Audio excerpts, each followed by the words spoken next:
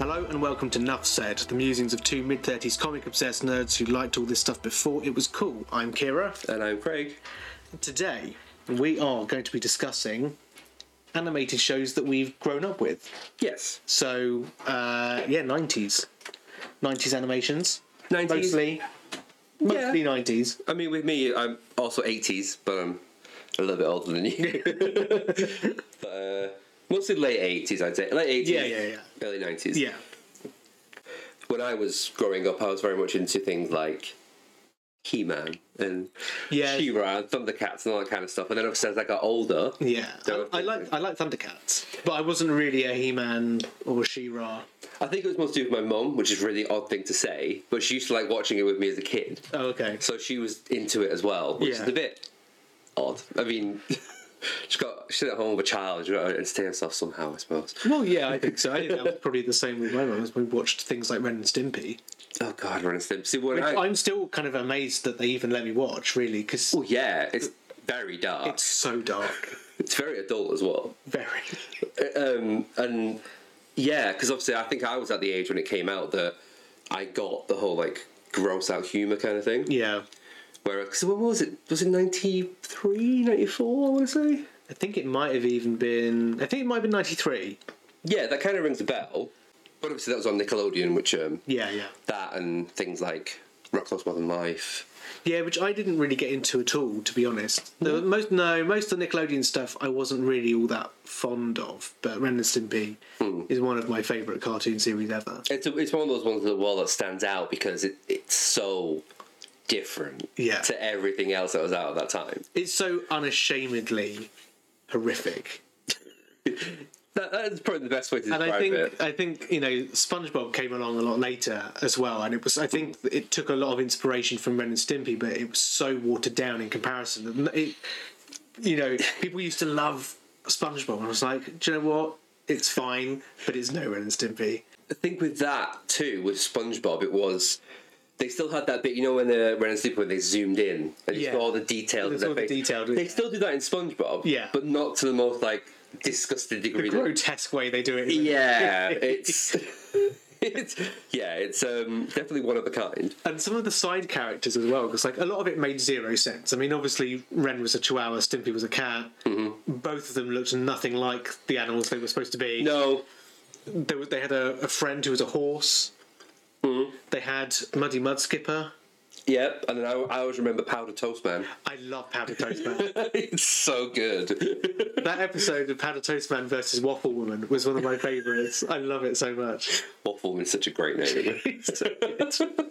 Bring her into the DC universe, I say. Oh, just amazing. Just ridiculous characters. And Wilbur Cobb is one of my other favourites as well, who appears throughout as the same person, but in different roles. Yeah. So at one point he's a priest when they're having Ren's funeral, which again is dark. Well, he wasn't dead. No, I know, but the whole idea about a kid's show having a funeral. I know. You know what I mean?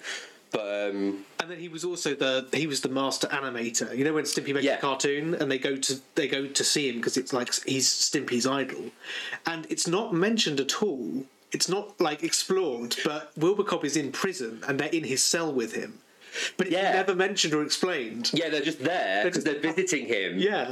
At work. Yeah. Yeah, and it's just, it's never even brought up. And he's got a desk, and he's on the phone, he spins round on his swivel chair, and he's actually holding a shell to his ear, which he takes away, and the crab from inside the shell just crawls inside his ear.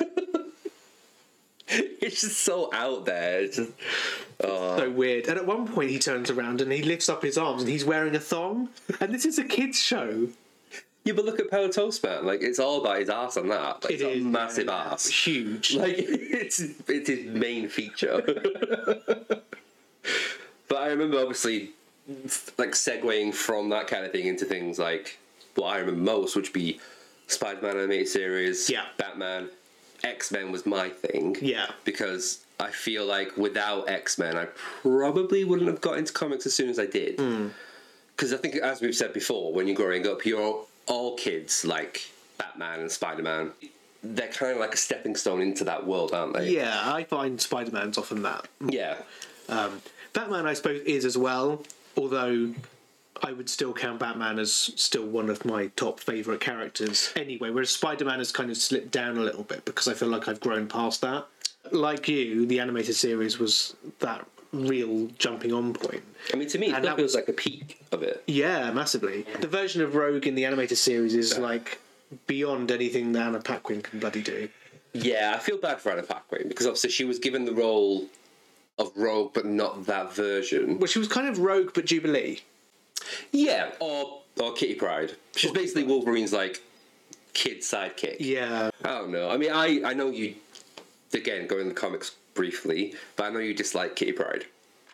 I do dislike her. Whereas I didn't like her at first, but then as she became more of her own character, and she's like a trained ninja now and all that kind of stuff, I find her more interesting. But I can see from both sides how she can be annoying, but also endearing. It's a fine line. It's a very fine line. But yeah, she doesn't really do much for me. But for anyone who's not aware of this, Pride of the X-Men was basically an attempt at a pilot, I suppose, for the animated series. Yeah. But it was done was it the late 80s? It was done a little bit before, I feel. Like 89, 90, I think. Yeah, so there was a bit of a gap between that and the animated series starting, which was 92. Yeah. Obviously, it was a failed pilot. It was a failed pilot. The quality was a lot less, and it was centred more around Kitty Pryde, obviously, hence the name. Yeah. By the time that it came on as the animated series, the lineup of characters had changed, and the design had been a little bit updated, and we get these real classic versions of characters that obviously were inspired by the Jim Lee run on X-Men. Yeah, which again is probably one of my favourite runs. Yeah. Because I just think it's perfect. But as well, the art is just The art's amazing. Astounding. Jim Lee was I still think he is one of my favourite artists, actually. Yeah, I mean, his work's stunning. Yeah, even on when he's done Batman. I don't like his Joker. I hate think his Joker is too caricature. Yeah. But the rest of his designs are Batman Hush is such a work of art. It's amazing. You know, every page, apart from that one of the Joker. Yeah. I still don't know what the idea behind that was. No, but beautiful artwork. Yeah, but obviously X-Men, it was one of those things where that was its height of its popularity. Yeah, and I think the animated series didn't shy away from how bleak the world was. No, I think the animated series did a really good job of balancing that. It was kind of a way to sort of teach kids about prejudice and how to overcome them, but also it did it in a way that wasn't so in your face that it was like the world was a bit like, I'm trying to think of another comparison. It was a bit like Captain Scarlet, which sounds weird, but the type of world that they were inhabiting was this kind of slightly retro, slightly almost post-apocalyptic kind of world where everything was everything was a bit kind of grey and bleak and dirty and just not very. There wasn't much hope or joy in things. No, and it was a bit like that, I think, because I used to watch that as a kid as well. So it was a lot of that same kind of atmosphere carried across, which I think is why I kind of watched both of them. The voice acting in X-Men, the animated series, is so good. To me, they're still like the iconic version. They are the iconic of every single character in that. Absolutely. I think I said to you the other day actually about how amazing I felt Sinister's voice was. Yeah. This is a character that was actually teased at the end of X-Men Apocalypse. Yes. But they decided to not go in that direction. Mr. Sinister is a geneticist, I want to say. Basically, he's from the Victorian era, and he fell in line with Apocalypse, and Apocalypse upgraded him, and he just likes to experiment, mostly with the Summers bloodline, because he's obsessed with them. He's obsessed with Scott Summers. But yes, you're right, he was a geneticist, he was a scientist in the 1880s, I think, called Nathaniel Essex. Yes. So there was a teaser at the end of Apocalypse. The Essex Corporation. Essex Corporation, where they were collecting stuff from Alkali Lake. Yeah, the way that they also structured the seasons as well. You had probably the best adaptation of the Dark Phoenix saga. Yes, I would say. It was slowly built up. Yeah. All done really well. But the way that they solved the problem of the Phoenix inhabiting Jean was like get a portion of life force from all of your friends, and it was quite a nice way to do it. And then she got brought back down to her really bad power levels. And what I really liked was you had a lot of really complex character relationships. Like they didn't all like each other. Wolverine pretty much hated everyone. Yeah, apart from Jubilee, Jean. I'd say the women he liked. Yeah. Gambit he had a kind of love-hate relationship with. Yeah, I didn't like him that much. No. There was a lot of threats against Gambit. I'm in the minority. I don't really find Gambit that cool or interesting or likable.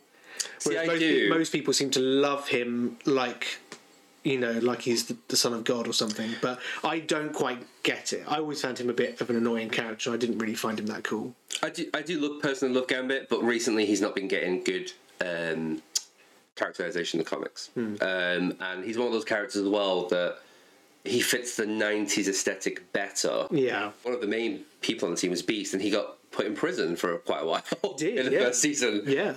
Again, perfect voice actor. Although Kelsey Grammer did do a good job, I think. He did do a good job. But he was doing that version, I think. Yeah. But I will say there is one character I didn't like. What's that? Morph. Oh, yeah, I don't like Morph. Yeah. And when I got into the comics, I was like, where is this person? Yeah. He's not in the comics. Yeah. But then they did make a version of him that's from, Exiles. Yeah. Who was a lot more endearing and nice to be around. Whereas... But we got so many characters introduced in that series. We had Cable, we had Apocalypse, we had Archangel, we had Bishop, the Savage Land, Sauron. Yeah, so many people. Kazar. Yeah, even Kazar. How many Kazar? I know. So there was an amazing amount of. It was an amazing amount of stories for a start, and it did adapt quite a few really big storylines from the comics. It adapted Days of Future Past. It did. Without Kitty Pryde, but it adapted Days of Future Past. Yeah, without Kitty Pryde. The Phalanx saga was really good. Yeah. And then it all dropped off a little bit in the last season because they changed their animation studio to a cheaper one, which was less good quality. It really was, because I felt the animation in the show was one of its strong points as well. Yeah. It looked like an adult cartoon. Yeah, it wasn't an astounding... That animation wasn't good. No, not at all. And it ended very weirdly. It really did. It was again, because I don't really watch the last season. When I re-watch it, I never go back to the last season. I usually switch off before that. Which is a shame, because there are some good episodes, Captain America shows up, and you get World War II Wolverine and all that kind of stuff. Yeah. But yeah, because I think Xavier was dying, and they sent him to Lalandra to get fixed or something. Yeah. But it was all a very weird kind of wrapped up very quickly kind of ending, and it was very... It wasn't a great way to end what was a really, really good series. Yeah, it didn't end on a high note. No.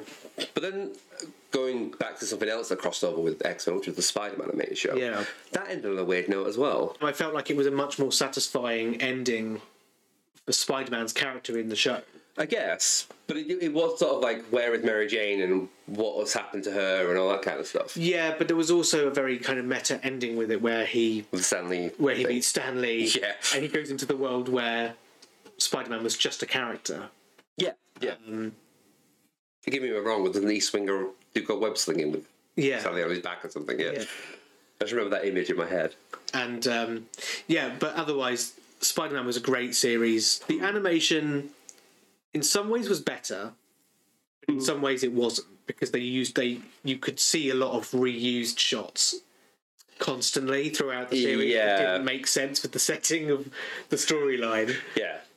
So sometimes they reused stuff which looked really cheap, and they also experimented with the 3D landscape. Yes. So they would have weird kind of shots where you're zooming in through streets and it was all really 3D, but then if you actually saw Spider-Man swinging through, it would be just like a normal 2D animation. Yeah. So, that didn't look so good, in my opinion. But otherwise, again, a really good series with loads of characters from throughout the Marvel Universe. We had Punisher, Spider-Man mutating into the Man-Spider. Yep. Morbius. Daredevil, I think. Daredevil was in it, yeah. They even did a version of Secret Wars where you had Captain America... Yep. Storm. Yeah. Mr. Fantastic was there, I think? Yeah, the Fantastic Four were all there. That's right. And... because in the comic, the Fantastic Four weren't all there, were they? I can't remember, actually. Top of my head now. I can't remember. I need to reread it. And Iron Man was also there as well. Oh, yeah, he was, wasn't he? Yeah. Yeah. And we had Iron Man and War Machine in the episode where Carnage came back too. Yeah, we did. So... Again, Venom and Carnage done really well in that show as well. Yeah, they were really good. I mean, Venom in that show was like that. To me, is my definitive screen Venom. Yeah, I agree. We've yet to see on screen. Same with the voice acting as well for Venom. Yeah, really good. It was very, and I also liked, which they don't do in the films, where they always talk about themselves as we, not I. Yeah. And I think that's changed now in the comics. I feel they're more like bonded more on a cellular level, maybe? I don't know. It's not like the Carnage bit, because Carnage in the comics it's in Cletus Cassidy's blood. Yeah. They can't be separated. But, yeah, again, great voice acting. Black Cat was great. Black Cat was great. We had Doctor Strange in there. And they even did that amazing little series, which was the Six Forgotten Warriors, which was all of the 1940s. Yeah, with the Whizzer and things. The Whizzer and the Destroyer, like really early Marvel heroes. Miss America. Yeah, that's right. Yeah, that was. Yeah, that did come up. I really liked that. I liked it too. And we got Captain America introduced in the Spider-Man series. It was a different Captain America from the one that we saw in the X-Men. Like, it wasn't the same voice actor, and the design was slightly different. Yeah. But yeah, he was in that. We had Red Skull. Yeah. And Electro. They did a bit of a spin on Electro's origin, and they made it he was part of like a final Nazi plan. Which I'm not against. No, and S.H.I.E.L.D. was in it as well, so it was great. It was. Nick Fury there, wasn't it? Yeah. Yeah, again, though, because obviously when they crossed over with X-Men, that same voice actor, but you could tell it was a different animation studio because they looked slightly different. But it was that version of the X-Men. Yeah, it definitely was. That was a great story. Like Spider-Man, the Kingpin, the Hobgoblin, Kingpin's the perfect. X-Men. Yeah, such a good. Well, Hobgoblin's Mark Hamill, isn't it? Yeah, it is. Yeah. Which again, great casting. Great casting. So yeah, that's a phenomenal series, and I will always revisit that as well and watch it. But it's on Disney Plus now as well. Yeah, and the thing is with the Spider-Man series though, was that to match Spider-Man's character, it was a bit more hopeful and optimistic. It wasn't quite as bleak a world and depressing as X-Men's world. No. So, but it was set in the same universe. Set in the same universe, but for some reason the world didn't look the same. That period of Marvel animation was it was actually it was kind of a precursor to the MCU. It really was. We had a lot of crossovers with, again, different animation studios, so they looked slightly different. But they were all essentially supposed to be set in the same world. So you had X-Men crossing over into Spider-Man. You had Iron Man, who had his own series. Which again was a bit... Did you ever watch it? It was rubbish. It was really... I like the theme song, but it was a bit of an odd show. It wasn't very good. What they're called... In my head, I'm thinking X-Force. It wasn't X-Force. Freedom Force. I think they were in Iron Man with they might have been. Julia Carpenter, Spider-Woman, Scarlet Witch. Spider-Woman was definitely in it. Yeah, but it wasn't a Jessica Drew one. It was a Julia Carpenter one, wasn't it? Yeah. With the black suit, with the ginger hair. Yeah. She had Iron Man, War Machine, her. I'm pretty sure Scarlet Witch was there, but maybe she wasn't. And then there was the Fantastic Four series. Mm-hmm. Again, different design from when they appeared in the Spider-Man series. Yeah. But they were supposed to be the same people. I don't know if they were voiced by the same actors or not. I'm not sure. Possibly. But the Fantastic Four series was it looked very cheap. It was probably the most rough-looking version of all those series. It didn't look great, because obviously they had a Silver Surfer series as well. They did, which actually looked really beautiful. It looked very Jack Kirby-esque. It did, but they built on the 3D animation stuff, so Galactus was a little bit more... Yeah. There was a bit more of a three-dimensional flair to him. Which kind of makes sense for Galactus. It looked really good. Really good. I mean, the series wasn't all that exciting. No. But it looked very good. It was probably one of the best looking of all the series, in my opinion. But the voice acting in all of those series, for me, was the thing that really... that they're my definitives. Peter Parker sounds like Peter Parker from the animated series, and Wolverine sounds like Wolverine from the animated series, because also Wolverine in that is much more comic accurate than Hugh Jackman is. Yeah, which is why I'm not really that fond of Hugh Jackman, because it just doesn't feel like the same character really. No, it feels. I feel like in the first film they tried to make him into that. Yeah, well, he became more of a leader and more of a hero. Yeah, and Wolverine is a hero, yes. But he's not a hero because he's heroic. Do you know what I mean? And that he's kind of... I get what you mean. You don't ever really think he's part of the team because he likes everyone. Because he's not. Whereas I think in the films, the more it goes on, the more he becomes attached to the team. Which, okay, I get, character development and stuff. But what I like about Wolverine in the comics and Wolverine in the animated series is that he's just quite a grumpy old man, really. Yeah. He's really he hasn't got time for anyone, and he will do things his own way. But yet he hangs around with Jubilee. Yeah, well, I think he kind of looks out for her. Yeah, Because that is the thing that they did get right with the films, because they did that with Rogue and him. But he's supposed to be quite unlikable, and I think that's the thing. Wolverine's supposed to have a charm for being unlikable, and I think in the films often they end up making him more likable. Yeah. Rather than relying on the fact that he's unlikable, which makes him therefore likable. Do you know what I mean? I went into the comic shop recently because I was thinking, I'd quite like to read some X-Men, and I went and had a look, and there was just like an entire row of different X-Men titles, and I just went, I don't even know where to start with any of that. There's a lot going on at the moment. Loads going on, like a ridiculous, obscene amount of titles for one corner of Marvel's world. So I ended up not buying any of them at all. I just went next door to the second-hand place and I got some Excalibur comics. That's fair as well. I'll just read Excalibur. But there's a certain thing of like where you get more into modern comic age, things get so much more complicated and there's so much more going on. And also Marvel, I think DC are a little bit different because DC do things in a way of having like a mini reboot. They reset things every so often. Let's get back to animations. Exactly. So, we had a great kind of MCU. I mean, there was also the Hulk series. That was actually pretty good. I didn't mind the Hulk series. That's quite good. In fact, until you mentioned it, then I forgot all about it. Yeah. But because we had She-Hulk in there. Thor popped up. Thing popped up from Fantastic Four. Yep. So again, Rick Jones.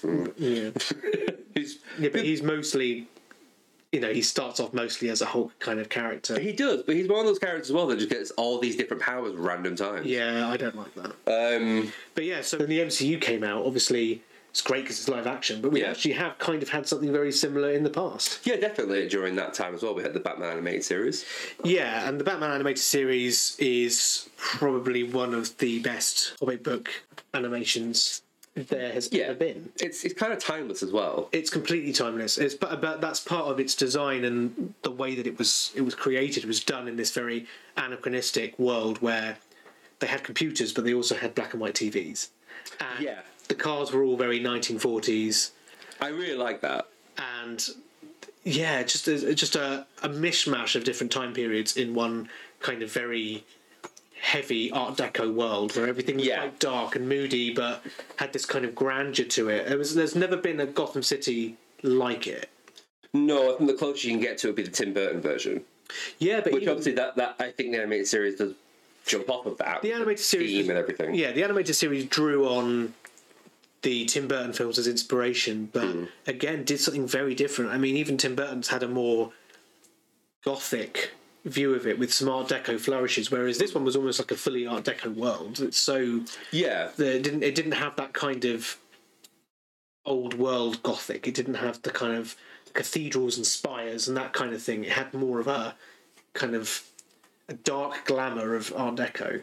It's kind of as well with the fashions they wear as well. It's very like 20s, 30s. Yeah, there's lots of kind of Bruce Wayne always wears a kind of a double-breasted, kind of quite wide suit. Yes, as does Two-Face. Yeah. Which again, though, that's very Two-Face anyways, isn't it? Yeah, but also the designs are excellent. Like X-Men, in their final season, they switched animation styles to something more simplified, and it really did lose a lot of the appeal I found from the style that they had. Because didn't they change it to the New Adventures of Batman or something it was called? Yeah, they changed it to New Adventures of Batman because they tried to make it so it tied in visually with the Superman series that they started. Yes, as that was going on. Tim Daly? Was it Tim Daly who did it? The Superman series? Tim Daly was the voice actor for Superman in the animated I think of Bruce Timm. Bruce Timm. That's what I'm thinking of. Yeah, is the creator of the Batman animated series. That's right, yeah. And Superman. And he was basically the kind of the orchestrator of the animated universe. Yeah. Obviously he made Batman Beyond as well. Batman Beyond. And Justice League. And which then became Justice League Unlimited. But even then throughout those, there were some subtle variations. I mean, the voice actor who played Superman, Tim Daly, was replaced with somebody else for Justice League. Yeah. I can't remember his name. I think it's George something, actually. I can't remember. But I know because obviously with that voice actor, they have brought him back for animated films. Yeah. He's also Superman in video games as well. Yeah. So he kind of is Well, the voice. Tim Daly has been in a few of them as well as a voice actor for. So it's Tim Daly and another guy who we cannot remember the name of. No, but again, with those three, with Superman, Batman, Wonder Woman, the voices in Justice League are the ones that I associate with those characters. Yeah, absolutely. Because especially obviously with Kevin Conroy being there, because it's Kevin Conroy. But again, I can't think of her name. I think it is Susan something, but the voice of Wonder Woman is great. Yeah, and I think also what I quite liked is that when they did make the film, Gal Gadot plays her in much the same way. Yeah. So I feel like it's a really good grasp of the character that both the series and the films have managed to achieve with that, which is really good. Going back to the Batman animated series before we talk about the others, really unique art style and a level of detail that we don't normally get in others. I mean, the visual quality of the Batman animated series was light years beyond anything that Marvel was doing with theirs. I love X-Men and Spider-Man series, but visually, in terms of quality, they pale in comparison massively. It wasn't a whole other level. The Batman animated series was like art, moving art. It was so good. Yeah. And it was inspired a lot by the Max Fleischer animated serials of Superman from the which you can definitely 40s. see. Yeah, and that again, the Fleischer animations from the 40s are one of my favourites as well. I'm still surprised when I saw them that they're actually from the 40s. They look so good. They're so fluid as well. But the amount of animation frames in there. Yeah, well, it's like it was Disney quality. It was the same. At the time they were contemporaries, and That's true. we had some absolutely phenomenal voice acting for that as well. I mean, Kevin Conroy is amazing as Batman and Bruce Wayne, and really does a full-on transformation of his voice. Yeah. He has a dark voice for Batman, and he has a light-hearted kind of happy Bruce Wayne figure. We have Mark Hamill as the Joker, which obviously, as we all know, is probably the best version of the Joker that there's ever been. Yeah. Clayface is one of my favourite stories in the animated series. Clayface has done very well. So well. Really, really well. And actually, again, a very dark story. Yeah. He'd been in a horrific accident. He was using this thing to try and make him look younger, and it ended up just changing his molecular level DNA so he could manipulate his face. Yeah. Then he couldn't control it, and then he became this big Clayface, horrible creature, started becoming more...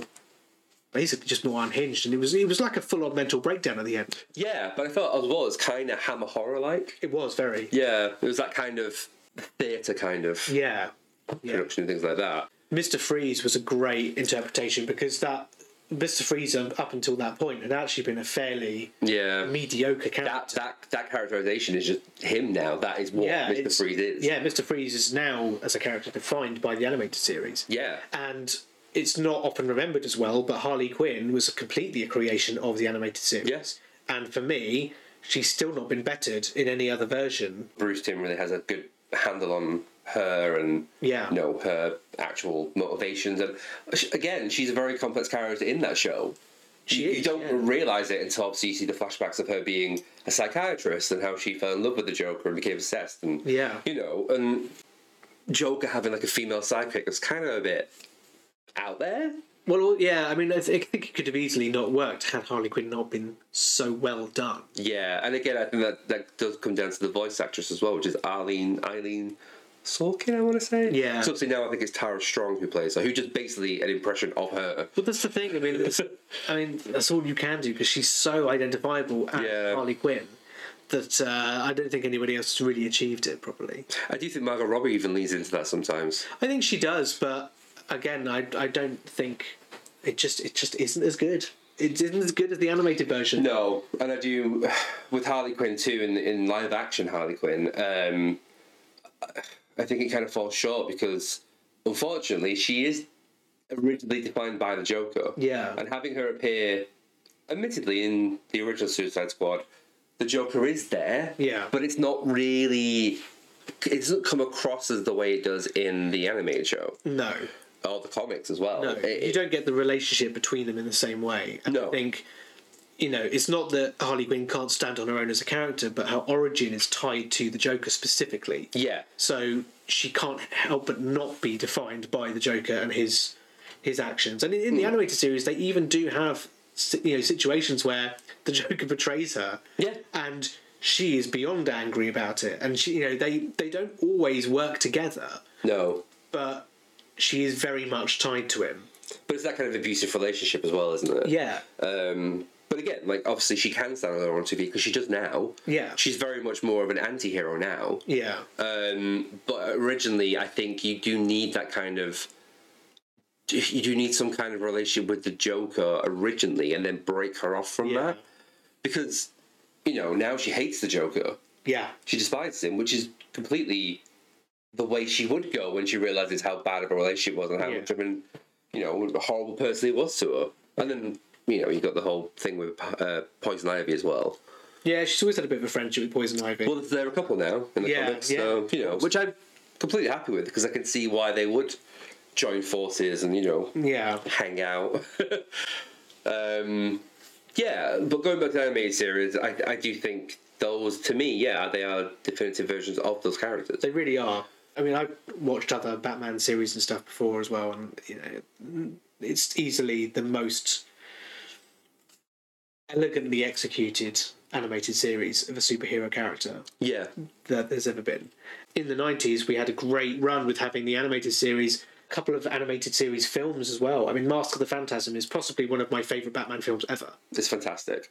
It's excellent on every single level. I will say, if people who are listening have never seen it, just go and... I don't think we should talk about it because I want them to experience it if they've never seen it. Yeah. But obviously, if you are listening, you have seen it, you know exactly what we're talking about, how well executed it is, how just every single thing actually comes to a head in a really organic way. Yeah. And it's one of those films that does stay with you as well. Yeah, completely. Even if it's even darker than the actual show. It is, yeah. It takes the show and then it actually uses its best parts to make an even more adult storyline, but not lose its identity in the process. And again, incredible voice acting. It has plot twists of things that you. Okay, I know it off by heart, but had I been watching it fresh, there would be plot twists in there that I wouldn't have seen coming, and I would have things. It's just excellent. Yeah, it really is. So, Mask of the Phantasm is one of the best Batman films, and I don't think it gets a lot of recognition, but it really should do. So, we had that. We also had the spin-off series of Batman Beyond. Yep. Featuring the future Batman, Terry McGinnis, of a very different Gotham City, which changed, obviously, quite a lot in the time. That, it's more Metropolis-like now. Yeah, I mean, it's a proper retro future city in a way that's far beyond the Gotham that even the Gotham really was retro future in the animated series, but it's a very different one. It's very much kind of like a Metropolis. And again, didn't last as long, but excellent. No. Excellent. Really, really good. Yep. And not afraid to use original villains. Yeah, which I really liked. It didn't just rely on the classic Batman villains, although it did have a little bit of that with like a... it had some villains like the Royal Flush Gang, and you had that kind of inspiration of the Joker still lingering on, even though we were much further in the future. But again, with the spin-off movie from that, which is Return of the Joker. Yeah, again, excellent, amazing. Yeah, I know obviously all these characters that are in there, but the way they sort of changed how their relationship went, but also gave you these flashbacks to show what happened to get you up to that point. Yeah. It was just really well done. And obviously it ties into the animated series. In fact, the final episode of Justice League is actually centred around... Oh, no, it's not. It's not the final episode, is it? I think it's the second to final episode. Is it the second to final? Because the very final episode is about Darkseid. Oh, yeah. Whereas... the episode, which I believe is called Epilogue, is about, obviously, Terry McGinnis and his relationship with Amanda Waller and all that kind of stuff. So, yes, it's I like how they all tied into each other, but also they weren't afraid to do their own thing. Yeah, very much so. And then, with their version of Justice League as well, that was... Yeah. To me, that's the Justice League. Yeah. Like, Wally West has always been my Flash. I'm not a big Barry Allen fan. No. Wally West was my Flash, and obviously you have other people in there that I thought were amazing. Hawkgirl, didn't really know anything about her. She's great in that show. All she does is hit things with her mace. That's literally... That's her. That's her entire character, is just, like, smashing things with her mace. Yeah. But, again, with Justice League... When we have Hawkgirl in there, we also get Hawkman in the form of a very different version of it, really, where it's an alien invasion. She's like the advanced guard for Thanagarians, is it? Thanagarians, for the full-on invasion force to... Yeah, and you've got this like betrayal behind the scenes and everyone's obviously feeling hurt by it. And then her relationship obviously with John Stewart. John Stewart, Green Lantern. Which, again, also a bold choice for the animated series to do, because mostly we'll always go with Hal Jordan. Yeah. And to pick John Stewart, I think, was a really inspired choice. There's so many different versions of Green Lantern. There are. And I think John Stewart doesn't really get a lot of attention outside of that animated show, actually. No, not really. Although they did do I think it was 2018, they did a comic run for Justice League, and they used the lineup from the animated series. Oh, okay, that's John good. Stewart was the Green Lantern in that one. I thought was really cool. I like that. That's a good idea. Yeah, that was really good. So, basically, Justice League, the animated series, started off in its first 2 seasons as just being a core group, which was Batman, Superman, Wonder Woman, Flash, Green Lantern, Hawkgirl, Martian Manhunter. And then Justice League Unlimited, lots of extended universe characters. And the other group was still kind of the original kind of senior members of the Justice League, but the stories weren't focused on them. It was more like, I think the first episode of Unlimited was actually around Green Arrow. The Justice League has now become almost like a corporation. It's become so big.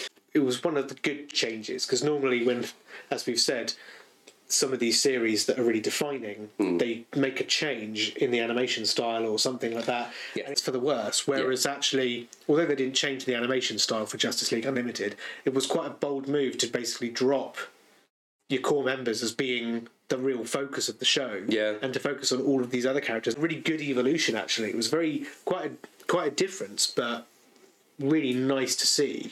Yeah, and I think at that point too, when they were focused on these are probably characters that never appeared in animation before. No. Or even, I think it's one of those things where a lot of people that read the comics would know who these people are. Yeah. But to just regular, Oh yeah, to regular viewers, I think probably a lot of these characters, I mean, Blue Beetle is not one that is particularly well known, for example. No. So to have all of these in there, Black Canary. I love Black Canary. There's one episode, I think, where all the girls do like an underground fighting. Yeah, I think Wildcat's there as well, isn't he? Yeah. He trained. Yeah, Wildcat's there. Yeah. I'm trying to think of other animated shows off the top of my head that I did like. Obviously, I was a lot older, but I did enjoy X-Men Evolution. See, I really didn't. I wasn't keen on that at all. See, I quite liked it. I think I liked how they made it actually into a school. I mean, that element to it was actually quite good, because you never really got that in the original animated series at all. No. It wasn't a school. I think even Storm says to Jubilee in the first episode, like, we come here to learn our mutant powers from, It's like, but it's literally the same people that... And you're all adults. You're all adults. You've been there for years, and nobody else come in. So, I mean, that was a good thing about X-Men Evolution. They did draw on that bit, but I didn't like a lot of the characterization on, most of them. I mean, and that was off the back of the films, because the films had come out definitely by that point, and I think the animated series was more of a tie-in for the films, whereas the original X-Men animated series was actually part of the inspiration for the films. Yeah, that kind of like characterization of everyone, the world building of that was very much like a thing that Bryan Singer, I think, took on board. Bryan Singer was not a comic fan, so he made the films based on the animated series. Which I don't have a problem with. I don't have a problem with, but I don't know if he fully respected the source material enough to really know what he was doing. Like, it worked for the first few films, but then as we get into things like Apocalypse, that didn't work. No. Completely left field choice for animation, though, but also made by Bruce Timm, was one from the 90s, Freakazoid. Did you ever watch Freakazoid? I never watched Freakazoid. Oh, it's so much fun. I've seen like images. It's more of a comedy. Yeah, and it's more. It's a bit more meta. It makes fun of itself. Okay. Was it Nickelodeon or like Cartoon Network or something? It would have been Warner Brothers, I believe. Actually, no, I don't know. Well, I'm not sure. I'm not sure what it was on, but I'm pretty sure it was. No, I'm pretty sure it was to do with. It was a Warner Brothers thing because it was something like Animaniacs. It was tied to do. It was tied with the Animaniacs. Oh, okay. Which again isn't. No, is he involved in Animaniacs? I think he was. I think he was because me thinking now about the visual style of Animaniacs, there are some designs there that do overlap. I think. Well, I think a lot of what happened with the DC series is that it did actually influence a lot of what was going on with the general Warner Brothers animation side of things. I mean, Bruce Timm is he's still doing it. I mean, he's really running the whole show on animated DC anyway. Yeah. We've covered Marvel's stuff. Yep. We've covered DC's stuff. We also had like very weird series like The Mask. Do you remember the animated series? I love The Mask. I did too. Yeah, I loved it. I mean, I love the film anyway. Yeah, which obviously I think this is set in the same time period. Well, the series I think was off the back of the film. Yeah, because the characterization of like Stanley Ipkiss was Jim Carrey's version. It wasn't like I wouldn't consider it the kind of the serious kind of almost art that Batman was, but it was still just a really fun series. But again, have you ever read the comic of that? I have. Wow. I've got one in the other room. It's just bizarre. Yeah. Because so weird. Obviously, I tried to find it as a teenager. After the film came out, I was like, what even is this? Teenage Mutant Ninja Turtles. Of course, Teenage Mutant Ninja Turtles. Yeah. Can't forget that at all. That was, to me, when I was growing up, that was just everything. That, and then obviously when X-Men came along, then I was into X-Men more. Yeah. But growing up, Turtles, I think Turtles, He-Man and Thundercats were the things I was into. Yeah.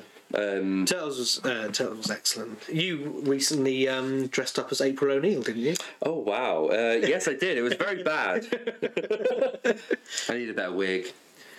The wig was not good. No. And no, I will not be showing people any pictures of it. I think we may have to. No, that's not happening. Investigate that later on. Might be bringing it back up. I mean, you know, I was April, and my other half was Jubilee. So you know. I think with Turtle too, I loved the villains in that as well, like Shredder and Krang, and I thought the Turtles were really fun. And I mean, going back to it now, it seems a bit more childlike than I remember as a kid. Oh yeah. But those first few series, because again, that changed animation studios as well. Yeah. But the first few series was just like. It went on for a very long time as well. The amount of series there were of was that 87 to like 95? I think really it was a while. Yeah. I think isn't that the same kind of time that Next Gen was on as well? It would have been, yeah. Yeah, that's crazy. I know. I think it started and ended in the same year. There were some random things as well that I really liked, which was Dungeons and Dragons. Have you ever seen that? No, I never watched that. Loved that. Never watched that. I had one of the things I grew up with first was Biker Mice from Mars. God, yeah. That again, that's off the back of the Teenage Mutant Ninja Turtles, isn't it? Because you're Biker Mice from Mars, like Street Sharks. Do you remember that? I remember Street Sharks. Yeah, Street Sharks, which I don't remember much of the series at all. I remember I had an action figure of one of them. It's not great. Of course it's not. I remember it vividly though. Yeah. I remember the visual, I just don't remember exactly what the subject was. Biker Mice from Mars was interesting. I like Biker Mice from Mars. It's such a stupid idea. I mean, nonsensical. It makes no sense, but yeah. Biker Mice from Mars. The title explains exactly how much sense it does not make. Yeah. So, but again, really great title. Really great. It looks like the villain was like Mr. Limburger or something. The one that looked like, did he look like a frog? Like a fat guy? But he wore a mask. Yeah, that's right. Yeah. And then there was the scientist. In a business suit, right? Yeah, a purple suit. And there was a scientist that used to work for him, and I can't remember what his name was. Really Weasley looking. I had all the figures and everything. It was a weird time. Weird time. And they were mice, but they had a little antenna as well, which was just, I guess, the Mars. Yeah, it's a bit like alien mice. Yeah. Because they couldn't be Earth mice. I don't know. Yeah, I can't remember all the names. Modo was the grey one. Minnie was the white one with the red bike. Was there one a brown one? Yeah, but I can't remember what his name was. He wore sunglasses.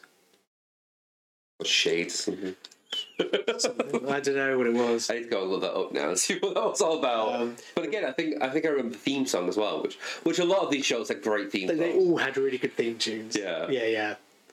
What else did we?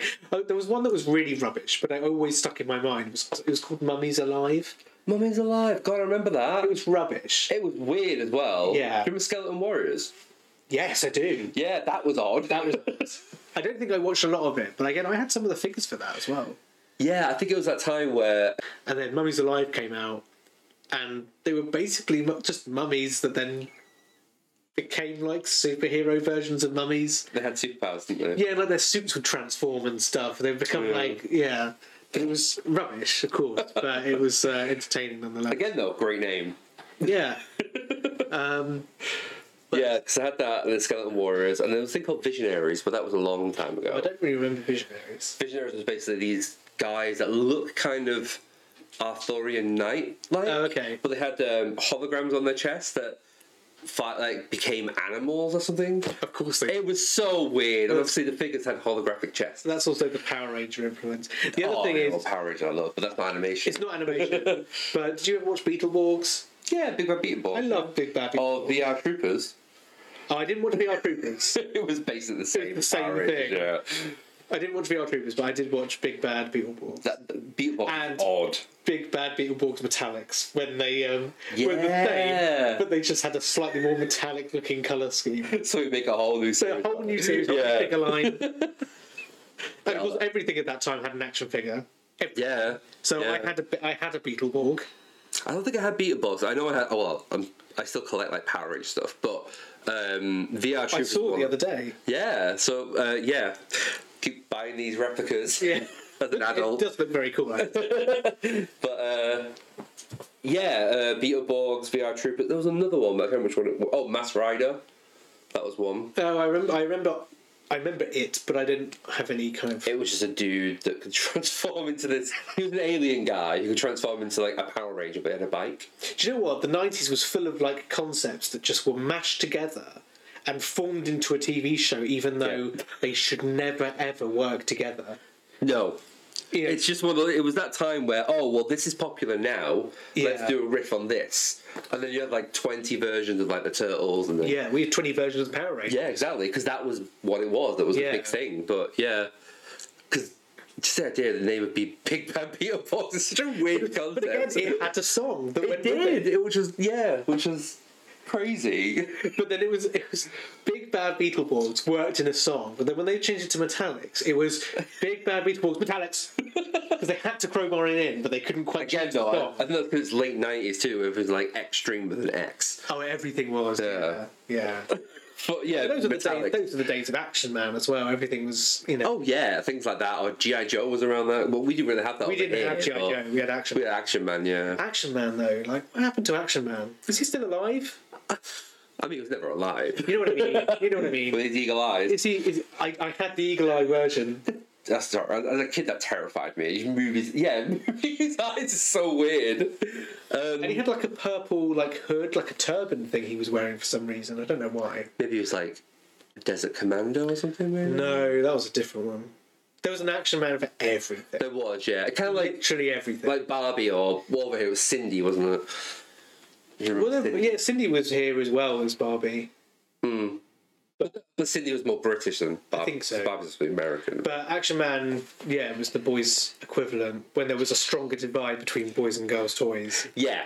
And Where it's like girls play with this, boys play with this. yeah, and yeah, you always had Action Man, who was exactly the same action figure mould every time. But he did like a little bit of a new thing. Yeah, but he always had a scar on his cheek. Yep. Always had that. Yep. The older ones used to have like a fuzzy, flopped head. With the head, yeah, with the hair. Whereas the ones that we had in the 90s they were like moulded. Hard plastic, weren't they? Moulded head, Yeah. hard plastic. But it's the thing with like a lot of stuff back then. Like, do you remember Polly Pocket? I remember Polly And then there was also Mad Max. Wasn't No, Mad Max. Micro Machines. Micro Machine. Because they were the boys' version of Polly Pocket. Oh, I love Micro. I lost them all though as a kid because they're still small. I had a couple, and then I had some Star Wars Micro Machines as well because they did some. Around I did too, yeah. Episode 1. Yeah. Oh, they did like pod race. Pod race thing. And I sold them. Okay. Well, because it was episode 1. No. I had no problem with episode 1 really. No, I think more people like it nowadays than the sequel trilogy. Well, yes, because they realised how good they had it when they had the prequels. No, I like episode 1, but I had so much stuff around episode 1 because obviously I was still very much a child at that point, so I still had a lot of episode 1 related paraphernalia. I had a lot of episode 1 stuff because people just kept buying it for me. Yeah. For my birthday and Christmas, which was fine. Apart from this one thing I had. Complain. No, I wasn't complaining. But there was one thing that I had where it's awful. It was like a 12-inch Jar Jar Binks, but he was on like a pedestal, and every time you pressed the button, he'd like do a dance to the Cantina song. Like, they did ones of Qui-Gon Jinn, Obi-Wan and Darth Maul, which are like money bank ones. I have a story about that. If you put a coin in and then they started like doing this weird staccato kind of fight. Yeah, so I had all three. Did you? On my window. Because they were linked together, didn't they? Yeah. Because if you link them together, they fight. Yeah. Trouble was though, that was also the same year our house caught fire. So I remember after.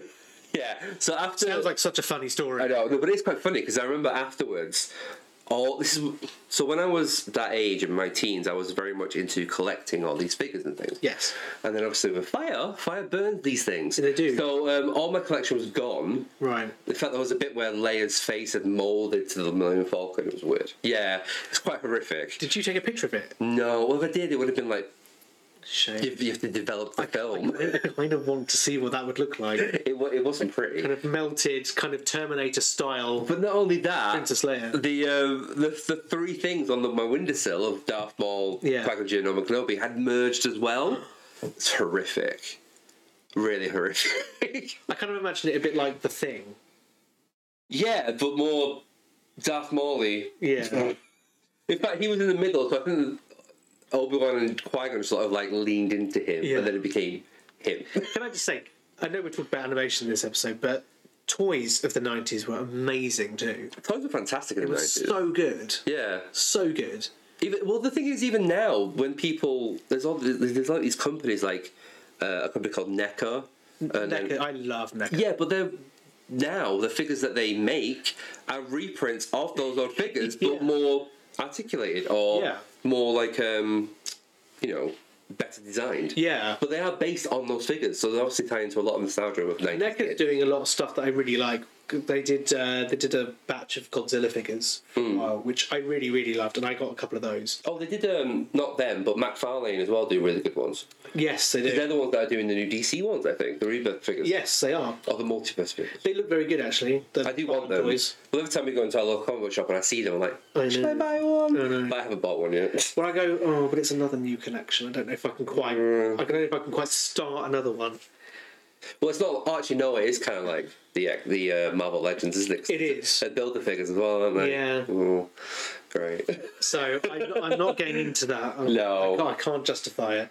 I mean, as it is, NECA do the giant quarter scale Batman 89 and Batman Returns figures. Yeah. And I am really finding it very hard to not buy them, but I cannot justify them at all. Because they do an excellent Penguin one, which I really want. They all look amazing. They look so good. They also do Hot Toys. Hot Toys, but Hot Toys is one. They don't do the scale quite as big as NECA's one. No, they're smaller than NECA. They're slightly smaller, but also they're a lot more expensive. Yeah, they also come with a lot more accessories, I think. Yeah. Yeah. Because those are the two that are the high-end version of these figures. But NECA is the more affordable version of it. Because I think NECA started doing horror icons, and then they've moved into more, other... But NECA are also making some of the prop replicas as well. Like they made the Batarang I got out there, which is the kind of fold-up version, kind of like he has in the film.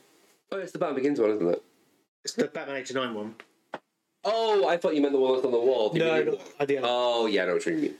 So they're doing some of those. They've done some of the animated series prop replicas as well. They do like the Batman animated series. Oh, the grappling hook. Grappling gun. Yeah, I really want one of that. It was actually, it's not that expensive either. It's like 40 quid. They're not that expensive. But isn't bad for like it's a life-size replica of it. They also do a grapnel gun for the 89 film as well. They do. Really like that. We're not sponsored or anything. We're not. We like that stuff. But we could be, NECA. I mean, if you want to... If you're listening, I'd be really, really happy with some of your stuff.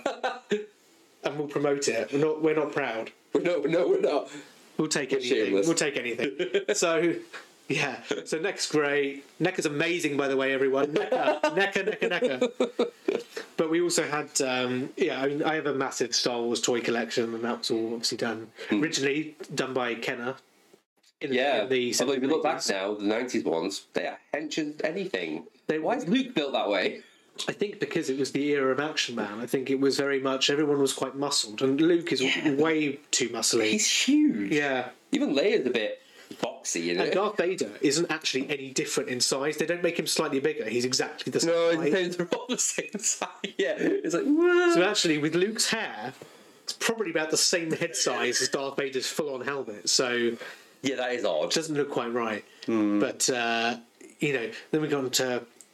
By episode 2, the action figures started to get a lot more detailed. Well, actually, episode 1 had a few that were pretty good because I don't even Yeah. remember, but they came with like little voice. The little voice chips. So you put them on, and they put it on the reader, and it would say things in the film. Do you know what? I also got rid of them too. Oh, did you? Yeah. I think I've got. I don't know. My parents still got any. I decided that I had too much stuff, and there was all such a wide variety. I had all the micro machines. I had these other little random miniature pod racers that you pull back, and then they like shoot. Oh yeah.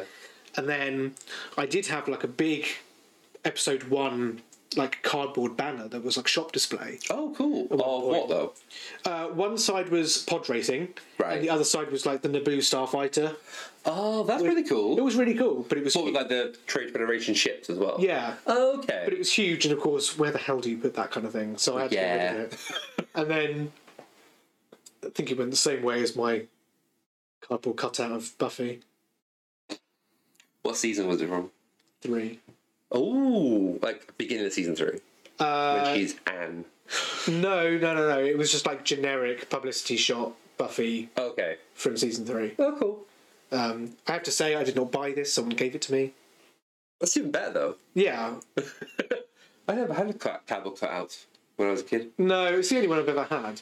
But yeah, so I had that, and then I had quite a large selection of different other bits and pieces of random Star Wars stuff. A couple of like plush toys. There was a couple of like just all sorts of stuff, and I was like, I had to rein it back because I've had to move house quite a number of times. So I am getting sick of carting it all around. I've refined it down into being the normal action figures, of which there are many, plus all of the vehicles, of which there are many. And then I've got my 12-inch figure collection, which was basically, again, the Action Man standard. Yeah. And I think they probably even used the same kind of mould, because, again, the 97 ones were a bit muscly. They were. Then they started becoming a little bit more refined as the years went on. But I've got quite a few of them too. So I've kind of had to rein it all down. I know what you mean. Like with mine, I think I've still got like so much of my stuff still in boxes because, like you, I've moved a lot. Yeah, I got rid of a lot of my childhood figures because they were just, again, I had so many of them. I kind of wish, again, I might ask my parents about it, but they moved house. So when the house that I grew up in, they were there for a good 20 odd years. Yeah. And then they moved into this new house like 4 or 5 years ago. But I don't know if they carried any of my stuff with them. Yeah. So I don't know. You'd hope that they would say something if they were not going to. I think they did say about DVDs, and I was like, no, get rid of them because I've not watched them in 10 years or whatever. Yeah. But I'm hoping they kept some of it. Who knows? I think you might have to ask. Yeah. Fortunately, I've actually always kept my stuff with me. See, I didn't have obviously because of how far away I have lived from my parents for such a long time. I couldn't really get on the train with all these boxes of figures and play sets and all that kind of stuff. No, maybe not. So, I remember as well, like not recently, but more recently, when I moved in 2018, I had to get rid of this action figure set, which was the TARDIS. Yeah. Unfortunately, it wasn't the 9th, 10th Doctor one, which is always not really cool but very expensive. It was the 11th Doctor's first TARDIS. Oh, okay. Which was great. It looked really good, and then it was in a weird kind of like half. So the back of it was like, like cardboard and stuff. But I had to get rid of it after my cat just broke it. And I after putting it back together like 15 times, like, you know what? I just got to get rid of this. Yeah.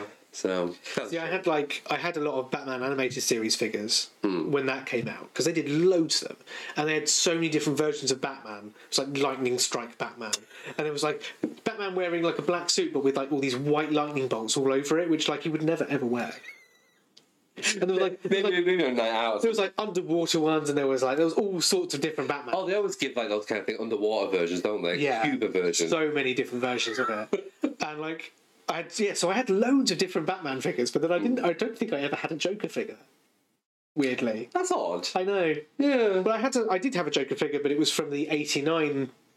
Figures. Oh, Jack Nicholson one. Yeah, but of course, like the figure looks nothing like that. Oh yeah. Oh no, I think I had that. Did he have like Oh god, he had like a special thing he could do. He had a cane. Yeah. And he had a hat. And he had a pinstripe purple outfit. He had his purple suit, but also there was like a little hole with the flower. And you could squirt. And he had like a tube that you could I had the squirt same water one, yeah. through. I had the same one, yeah. And the Batman figure that went with it had like you could lift off the front piece of his belt, and it was on a string, so you could pull it out, with the and then he would like dangle. it would just slowly go back up again to join. But then I've still got that figure, but the actual retract bit doesn't work anymore. Oh, no. So you pull it out, and then it just stays there, and then you can't get it back in. It's just you can't use the grappling hook anymore. No. And I had an '89 Batmobile, which some evil child that came to our house once broke the fins off of it. Oh no! And it was a nightmare. It never would go. You had to super glue it. Were you actually, I was going to say, were you able to take the sides off? But it was '89, not '92 Batmobile, right? Yeah. Yeah, because the '92 one would have had the detachable sides. But this one, it was a complete solid thing. But yeah, that's so annoying. It's so annoying because that's still the coolest Batmobile that's ever been as well. Oh yeah. And then I had the animated series Batmobile too.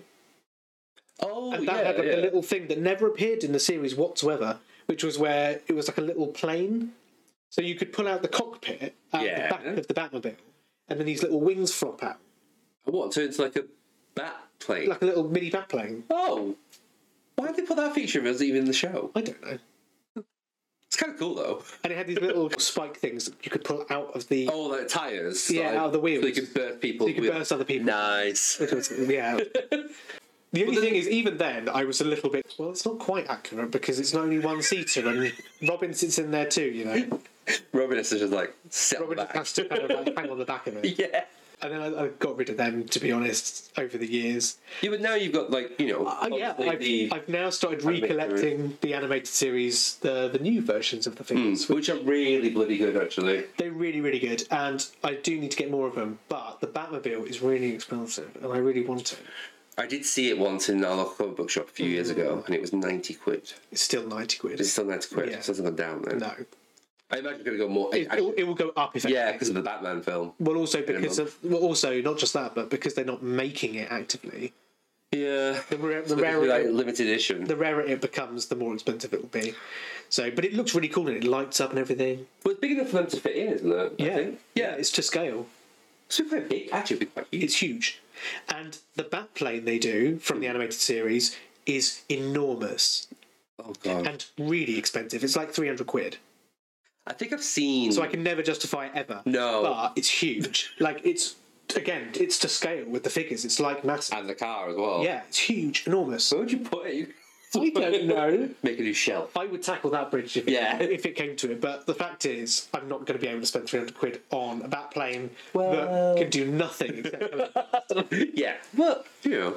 The Batmobile, I think I could probably just about justify at some point, but I don't think I could ever justify the Batplane. No, I get where you're coming from. I've got so many replica lightsabers that are just gathering dust because I don't know where to put them. Yeah. And, yeah. I've got one knocking about, but I think it fell off the wall. Yeah, I think when we moved, we lost standees. I need to buy new standees for them. Yeah. Or just stuff you can put on the wall, sort of like rest them up. I really want a new lightsaber though. I've got one which is like it's a bit kind of basic. I want to get a new one, and Well, there are some new ones coming out, but obviously they're not cheap. No, but also if the ones that I want to fight with them. They need to be the ones that are really like the dueling ones. Yeah, so there are certain make that you can buy which are made for dueling, but you can't. The newer ones now are a lot more sturdy. But I still wouldn't. I still would not use them that way. I can't remember where the one I got came from. It's Saberforge or Ultra Sabers. One of the kind of the earlier ones doing the dueling sabers. Oh yeah. But there's so many new ones coming out as well that I want, but I'm like, I can't justify 250 quid on something that's just going to sit there and I'm going to pretend to be, I don't know. layoff. I used to have, going back to what we were talking about at the beginning, I used to have these really giant, like this kind of, I don't know how big they were, probably like 15-inch plush figures of Ren and Stimpy. Oh, okay. Like soft toys. Huge. They were huge, they were enormous. And I got them from Forbidden Planet when they actually were in Brighton.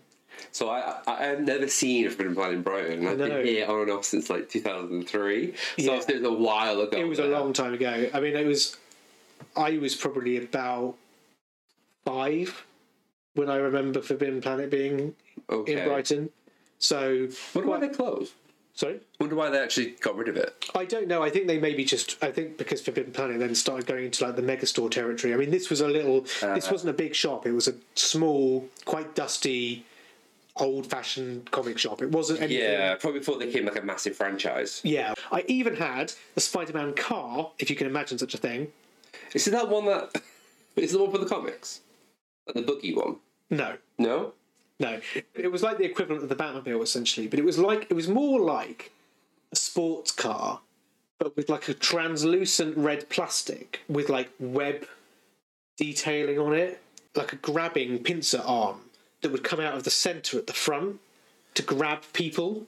Why does Spider-Man need a car? I don't know. Also, why is it like a... I also seem to remember that it had black spider legs on the side, so as it moved along, the legs would kind of do that, even though they weren't actually touching the ground or doing anything. What, to give the illusion that the spider legs were moving it along? Either that or just for show. Just for the effect of it being like, see, it is a spider. So Peter Parker's just like, I know what I'll do. Yeah. Put some legs on it. But why he has a car, no idea. No. Pointless. The most pointless toy ever, I think. I might have to try and find a picture of it and post it on Instagram because that just sounds completely unnecessary. It was a ludicrous tie-in just to try and it was just to get more sales. It's literally like, oh, Batman's got a car. Pretty much. Okay. So I had that. I actually think I had a Kingpin. What, from the show? Yeah. Okay. In the white suit. I think so. I could be completely imagining it, but I'm pretty sure I had a Kingpin. They probably did release one. And I had a Hobgoblin, that's it. And actually, the Hobgoblin one was even better because the Hobgoblin had his little glider, but then I also got his massive glider that he... Oh, yeah, that he put his glider into. Yeah, it fit in. So yeah. It had like a handle so you could hold it and fly it around. It's really cool. Yeah. That reminds me when I had like a turtle blimp. Oh, okay. Which actually had like a plastic bit and then a blow-up balloon thing. But I remember, I don't know if you had these when you were a kid, but at school, before we went to secondary school, there was always like bring your own stuff in day to sort of play with. Yeah. So I remember taking my stuff in one day and someone popped the balloon. So the blimp never had a balloon on it anymore. That's heartbreaking. It is heartbreaking, isn't it? But kids are cruel. Kids are kids, though. Yeah. When I have children, I'm not trusting my kids with my toys. It's like, I'll buy you your own toys. You can look at mine. Yeah, these are mine. These are mine. You were probably a little bit older at the time when it came out, but I was still in primary school when Pokemon started. So Pokemon, I watched the show and I liked it. Yeah, I've still got all my cards. The better series, though, for me, was always Digimon. See, I never watched Digimon. But I love Digimon. When I was growing up, it was either you like Digimon or Pokemon. I know, and there was always this kind of divide, but actually it was like, well, Digimon is the better TV series. I've never seen it. I know the theme song, randomly. It has actual character development and everything. Oh, wow, not just the same thing over and over like Pokemon. No, Pokemon is literally the same... Yeah, and Ash never wins a tournament. Ash never wins. He's still never won a parent to this day. He's terrible. Should we maybe be more concerned that Ash may be kind of mentally ill? Well, that these old things are not happening. These things aren't happening, or Brock and Misty are his carers. Okay, I quite like this theory. And it gets more interesting because when you look at characters like authority figures, they all look the same. Well, they are. It's Nurse Joy, Officer Jenny. That's it. They all look the same. They do, with different colour hair. Yeah. And also, there's multiples of them. But I mean, a mother has gone. Go out with your mouse creature. As long as you've got your carers. Take your pet mouse. As long as you've got your carers with you, it's fine. There was also that animated series from the Mummy films. Do you remember? Not Mummy's Alive. Oh, it was the actual The Mummy. And there was, but I never saw it. It was kind of, in a way, better than the films. Was it something that span off from both of the films, or just the first? No, film? both of them, because it was the main character was actually the kid, but he was older than he was Alex. in the film. Alex, Yeah. that's it. But for some reason, the mummy, Imhotep, Imhotep, yeah. was purple. No idea why. He was just colour purple. Okay, not No the film. idea. No idea. Okay, That's strange. And there was another animated series off of a film from the 90s, Jumanji. I've seen Jumanji. Now, that series is weird. Yes, And, but I liked it completely flips the whole concept, because rather than the game coming out of, the characters from the game coming out of You the went board into the game, didn't you? the kids went into it. Yeah, yeah, And Alan was still in the game. yeah. I don't quite know how it tied on to the film, but it was the same kids. I think it was just a way to sort of have that theme, So they could have a turn it monster of the week. into turn it into like an animated series that would probably get a bit of money from And I it. remember and all the clues that came up on the game were always really stupid. They were all just really ridiculous. And then at the end, there would always be a "Bye, Alan," as they all faded away. Yeah, the 90s basically was a great era that we're no longer in, and everything today is just not as good. So, yeah, I think that is all from us today. Yeah. Kind of exploring nostalgia. But I mean, we did go off on a bit of a action figure tangent, but we did, but it's kind of related because 90s animations were so tied to toy companies. yeah, In it's like what particular- toys can we make out of this? Or Literally anything that could be on screen can be a toy. So oh yeah, I think that's valid detraction from it. So yes, thank you everyone for listening. We'll be on all of the streaming platforms as per usual, and we will be back next week with another episode talking about the Book of Boba Fett. Book of Boba Fett. As we're recording now, we are in between the 6th and 7th episode. Yeah, So once we've seen the finale, we can we will then- delve into it. yeah, we'll be talking all about Boba. Yes. So yes, thank you for listening, everyone. Thank you very much. Enough said.